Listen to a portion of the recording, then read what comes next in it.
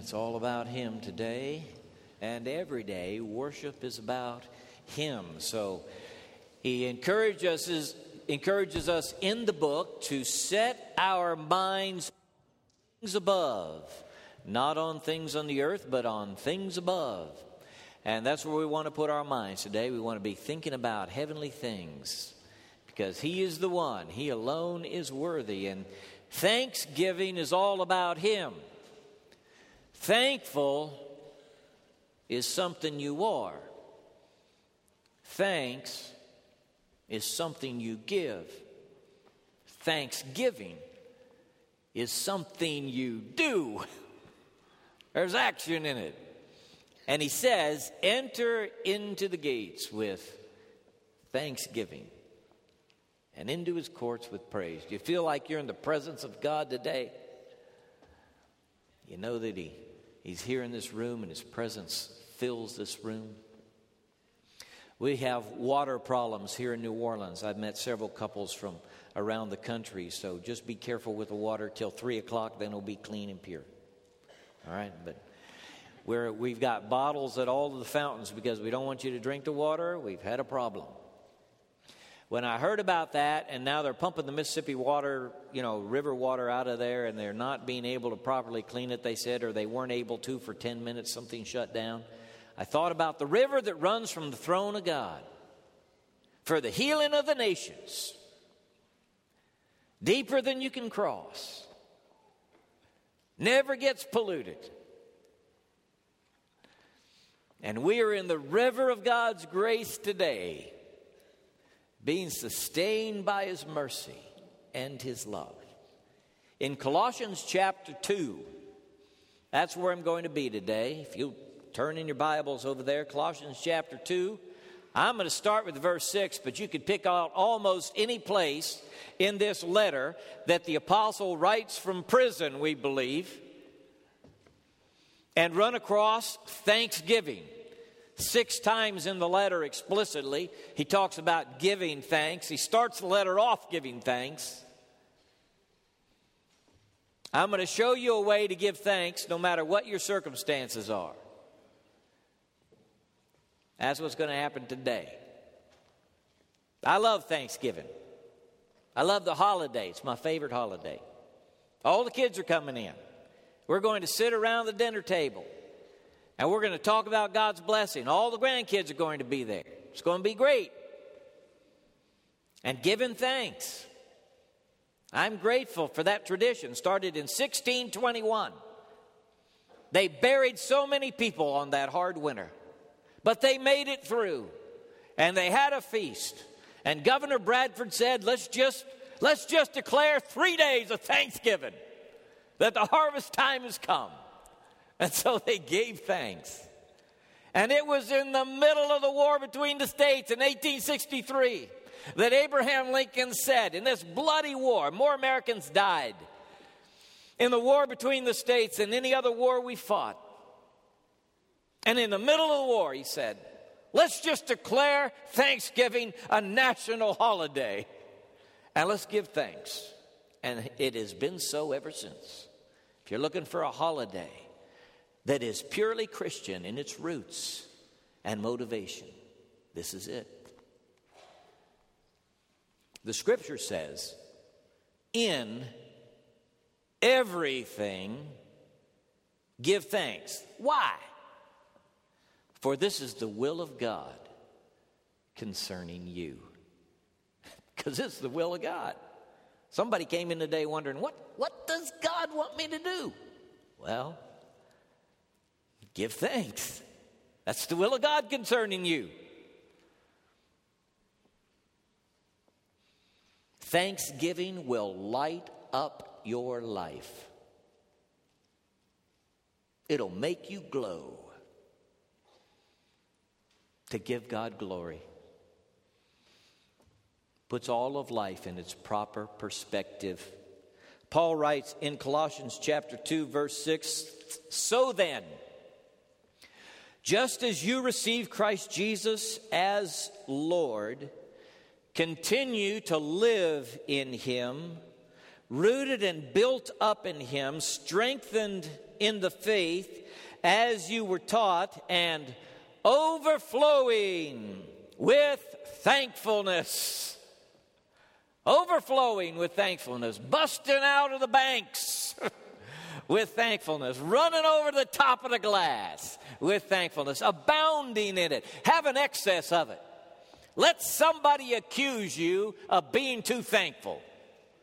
Probably until you get that accusation, you hadn't been thankful enough, all right? Overflowing with thanksgiving made me think of a river. Living here by the mighty Mississippi.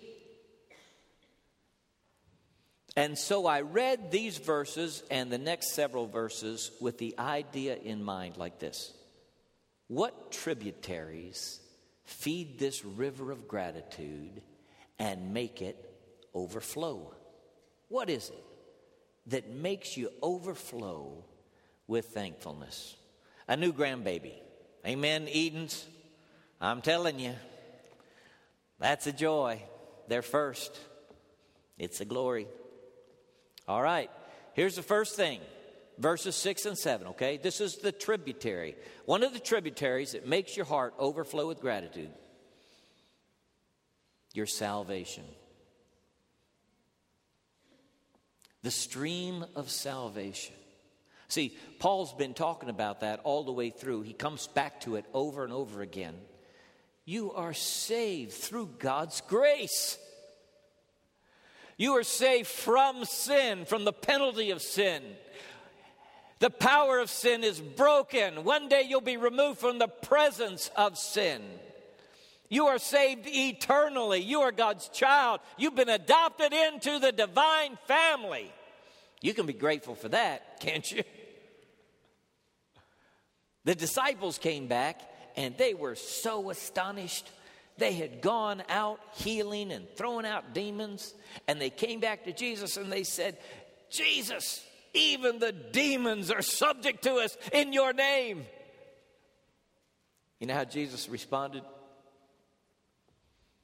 He told his disciples, who were so happy that the demons were subject to them in their name. That's a pretty important thing.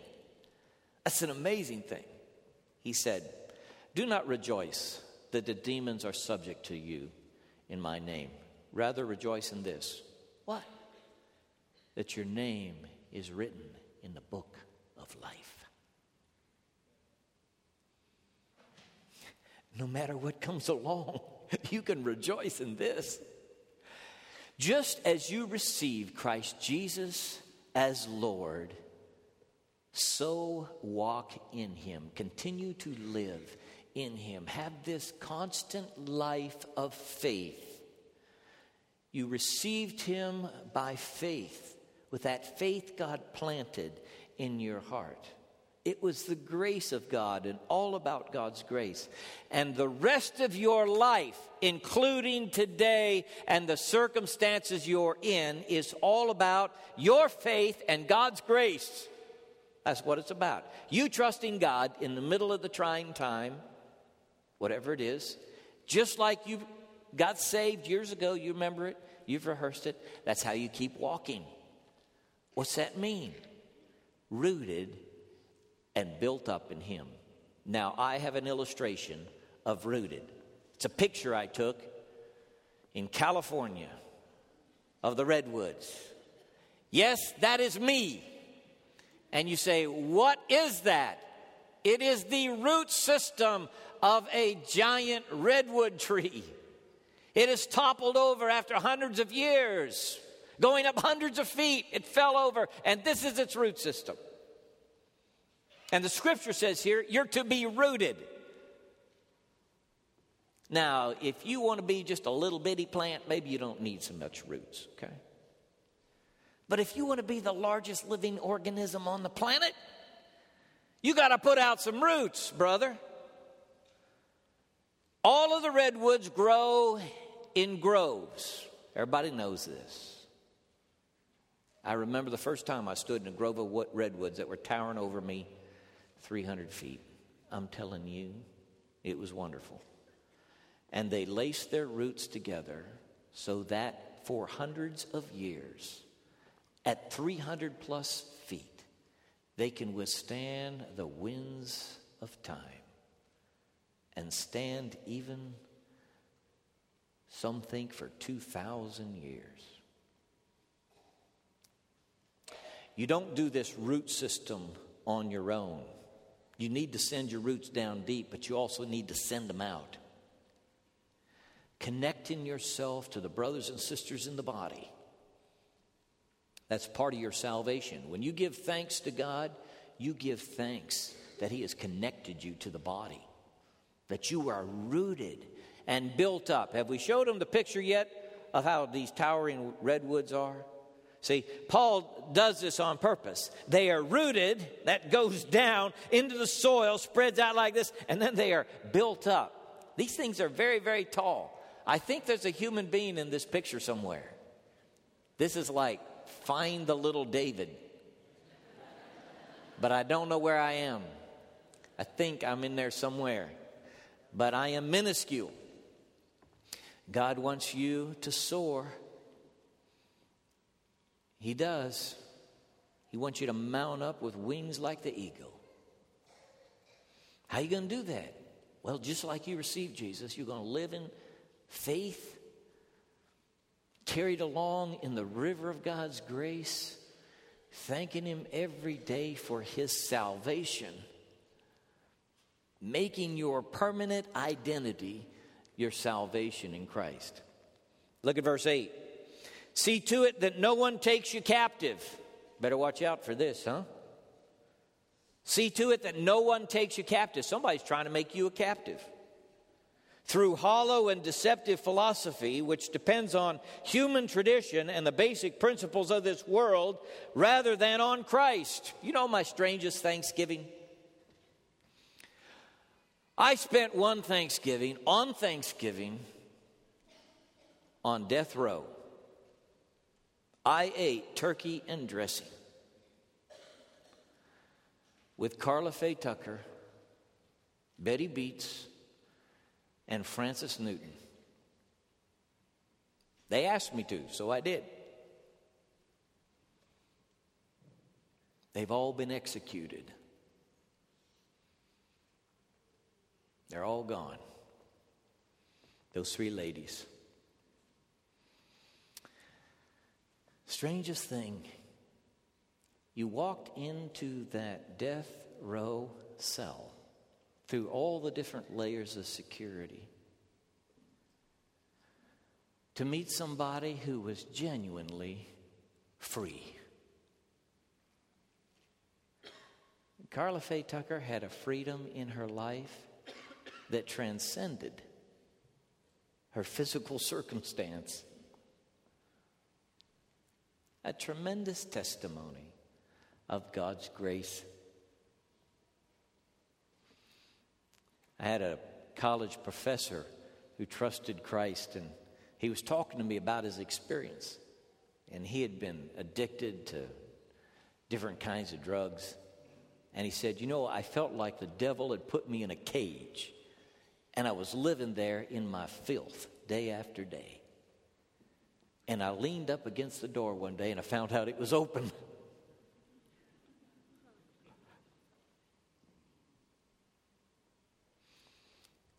If the Son shall make you free, you shall be what?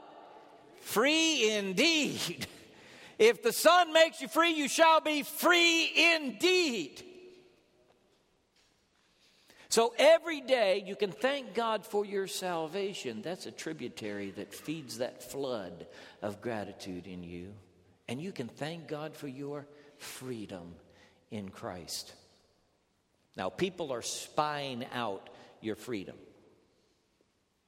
Not everybody likes the idea that you live in grace. Not everybody's happy with grace, nor with mercy. Some people don't like it at all. For them, it's all about justice. And so they're going to come to you with a religious system. Wouldn't you know it? Religion in the world. And here is the system. You don't need Jesus. That's not enough. You need this 7-principled guide. And if you'll obey all these laws, then you'll make it.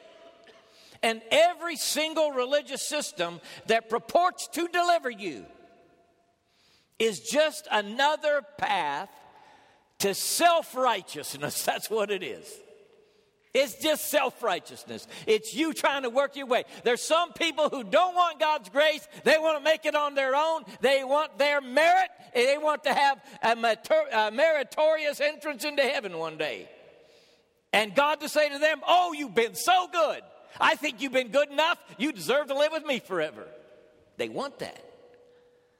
And so they create religious systems. There's some people who think they are saved by keeping the 10 Commandments. How you doing in your life? You think you're going to make it to heaven? Well, I'm trying to keep the 10 Commandments. Good luck, brother. How's that going? You got that coveting out of your heart yet? That pride that exalts yourself above the Savior? Can you keep the first one? Thou shalt have no other gods before me. Can you keep the last one? Thou shalt not covet. How's that going? Just get honest with yourself for a minute.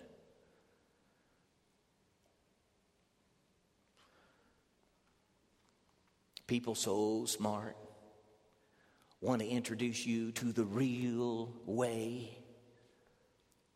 And they go 10 degrees off of Christ, you know. They're not going to depart from Christ. It's going to be a deceptive thing. The word deceptive in verse 4, he uses the word twice here, the NIV does, in verse 4 and then again in verse 8. In verse 4, it's a word like, it's a truth that sort of comes alongside of the confession, but it miscalculates and distorts it. They're not going to take you 180 degrees from Jesus. They're just going to take you about 10 degrees off, you know. Jesus is good. Yes, sir. Thumbs up. But you got to keep these feasts. You got to keep these dietary laws. You better get circumcised. I mean, they had all kind of rules. They were saying, you need to be a Jew if you're really going to be in God's family. That's what they were hitting them with back here in Colossians. And they hit us with all kind of things today. And here's the word. Don't let anybody put you back in that cell. You can't get saved by keeping the law, not the Old Testament law, not the commandments, and not the law you figured out. You can't get saved that way. It's all Jesus. It's all Jesus. You're looking at a Jesus person. It's all Jesus. If Jesus fails me, I'm done. I got all my eggs in one basket. And it's Jesus. And he said, he came to fulfill the law. And he took the law, and like a bud, he brought that bud out into full blossom. Where's that bud anymore? Well, it's not really there anymore. It's a blossom now. What happened to it? Jesus is the law keeper who kept the law for you, the law you cannot keep yourself, and so brought you salvation by his grace. Thank God for the freedom that comes in Christ. Look at verse 9. For in Christ all the fullness of the deity lives in bodily form. All the fullness of the deity lives in bodily form in Christ. You see that? I can't expound to you that mystery, but I know it's true. It's in the book. Fully God, fully man. That's how the scripture teaches Jesus. And he is the fullness of the deity. He's not half God. He's not a demigod. He is the fullness. He is the brilliance of God's image and the express nature of his person. And you have been given fullness in Christ. You see that? See that? You have been given fullness in Christ. That's verse 10. How am I ever going to live a full life in Christ? Paul uses that little expression over and over and over and over and over and over again. In Christ. How's my life going to get filled up? In Christ. Where's my fullness? It's in Christ. What do you want to be full of? What would you like your life to be full of? What are we talking about? The fullness which is in Christ. All the fullness of God's goodness and character is in Christ. And you were filled up in Him. If you could make your list and you got honest with yourself, I think you'd start your list with love and joy and peace. Oh God, if I could just know peace. If I could have peace in my heart. If I could sleep at night. These are the things I want my life to be full of. And Paul says in Galatians, that's the fruit of the Holy Spirit in the life of the believer. Love, joy, peace, that's what He gives. I believe that's what He's talking about when Jesus said, I came that they might have life and might have it more what? Abundantly. That it might be overflowing kind of life. Sometimes we get deceived, even after we trusted Jesus, and we suppose there's something else. There's something else. There's got to be something else. It's all in Christ. Everything you need is in Christ. He is the sufficient one. He is the all-sufficient one. He is the perfect one. He is the complete one. He is the end of the law to all who believe. He is the fulfillment of it all. He is the Alpha and Omega. Jesus. He is the head over every power and authority in verse 10.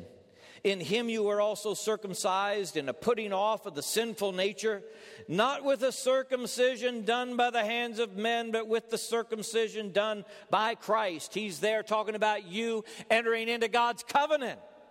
How? Not with some human earthly act, but with the death of Christ upon the cross. God wants you in a covenant with Him. God's drawing you into a relationship with Him. Why? He's the God of the universe. He made that planet we just got reported about yesterday. Did you read about the new planet they found? Bigger than Jupiter, going around some star so far away I can't imagine it. He made it all. He made the Milky Way galaxy. He's the creator. And He wants to be in relationship with you. It's the most amazing thing on earth. Your life will change when you understand that this is God, and God is good. God is good. It'll transform your life.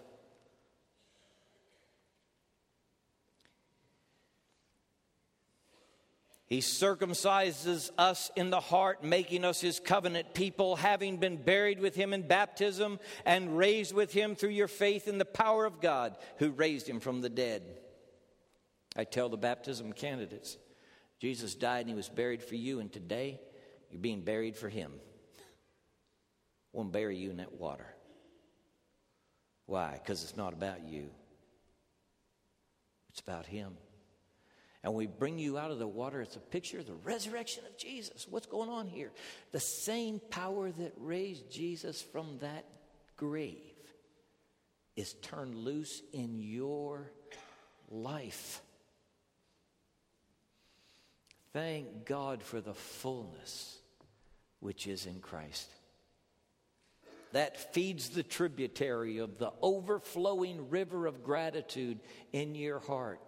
Gratitude ought to be so close to the surface of you that if anybody even touches you, it springs out.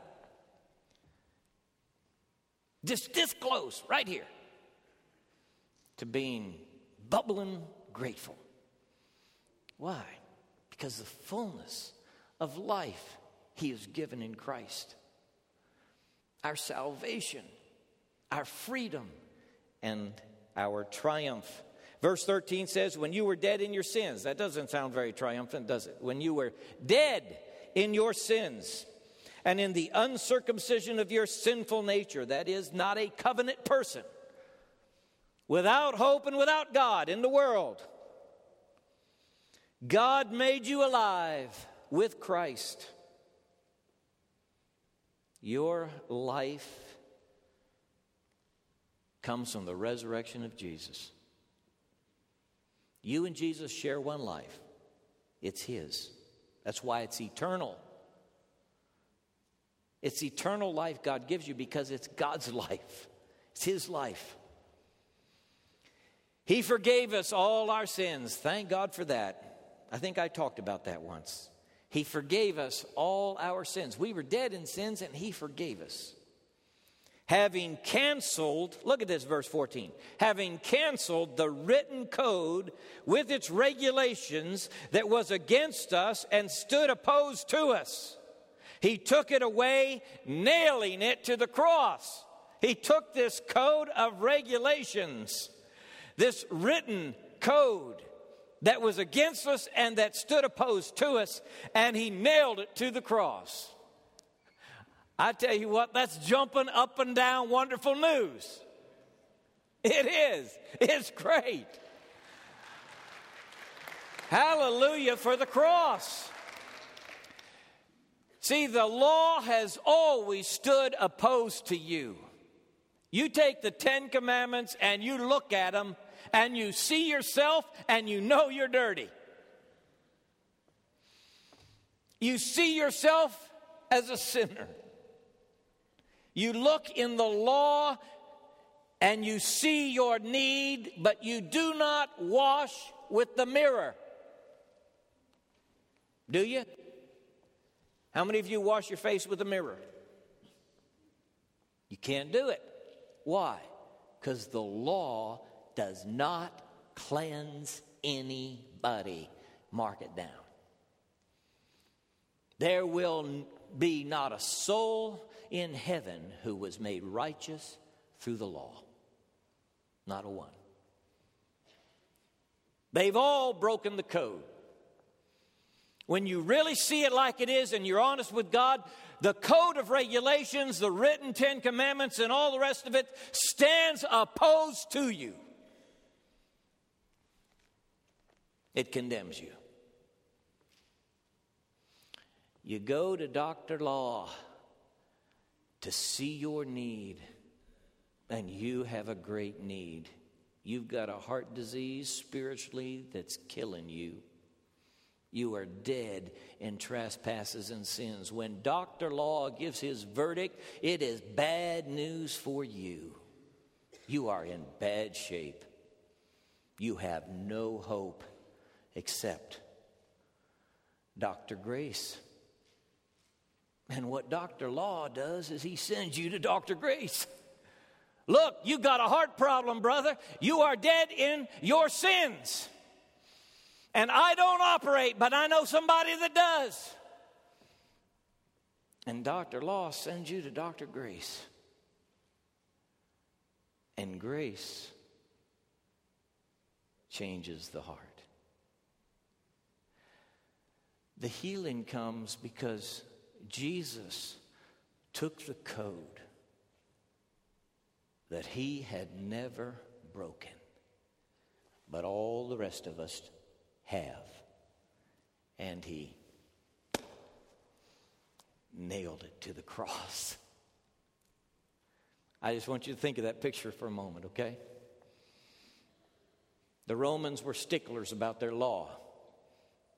They thought that piece of Rome was the best thing in the world. So when they hung up a criminal on a public road, they'd put a sign up that say, why the man dies. It's his certificate of debt. It's the written expression of why he's hanging there. And Pilate wrote, Jesus of Nazareth, King of the Jews, in 3 languages, and they put it on the cross. Because the Roman Empire said he's dying for insurrection. That's why he's dying. He's a traitor. He thinks he's the king. There's only Caesar. So we're hanging him up here on this road. Paul later on understands that's not why Jesus died. Jesus wasn't a traitor to Rome. Pilate knew that. That's why he washed his hands. What's the real certificate of debt? the lying, the cheating, the stealing, the greed, the pride, the lust, the filthiness of mind and heart and deed that plagues you every day. And if you started to make your list of your undisciplined and fruitless behavior, it would be long, and you wouldn't want anybody to see it. That's what Jesus took and nailed to his cross. It's your certificate of debt for which he died. All your violations of the divine law. He triumphed over all powers and authorities that want to hold you back and hold you down and keep you from God. Everything that fights against the will and purpose of God in your life, Jesus triumphed over them in verse 15 in the cross.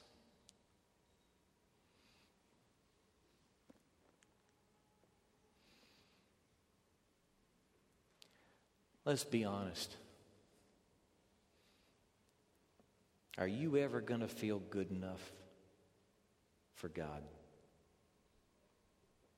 Is there going to come a day when you can look at the record and say, wow, I did it for 7 years now. I haven't had any greed or covetousness or pride or lust in my heart. Think that's going to happen to you? So what you going to do? One day you're going to die and go to face God. You want to go on that record? You want God to open the books when you show up? You want him to open the book of your works? All the stuff you've done? Let's just check you out here. You want to get before God one day and have him open that book? Or you want to have him open this other book, which is the book of life. Now in this book, it's just got the names of people who forsook their own efforts to achieve righteousness and sold out to Jesus as God's way to salvation. This is the book of life.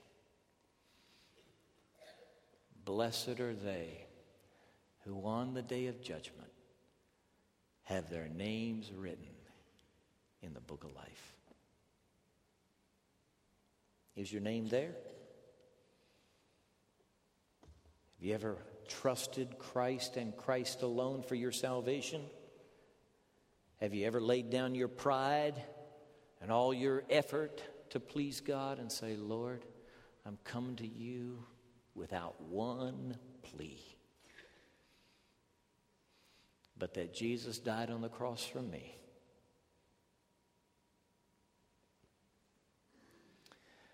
God's grace is greater than your sin, brother, sister, and he loves to give his grace. Let's bow together. If you've not trusted him, would you just in this moment of prayer say, Lord, I need you. I know I'm a sinner. I'm turning from my sin. I want you in my life. I want to know your salvation. I believe Jesus died on the cross for me. Save me, Lord. I give myself to you and I cry out to you. Would you make that prayer? Lord, be merciful to me, a sinner. Would you cry out to God? Would you trust him now? Lord, I pray today that you would clarify in somebody's heart that this is the way. Jesus himself is our salvation and there is no other. Help somebody know it and seize it this moment. By your Holy Spirit, Lord, convict us and bring us to the cross for our salvation and our strength for every day. Lord, let the gratitude flow because of such a great salvation. In Jesus' name we pray. Amen.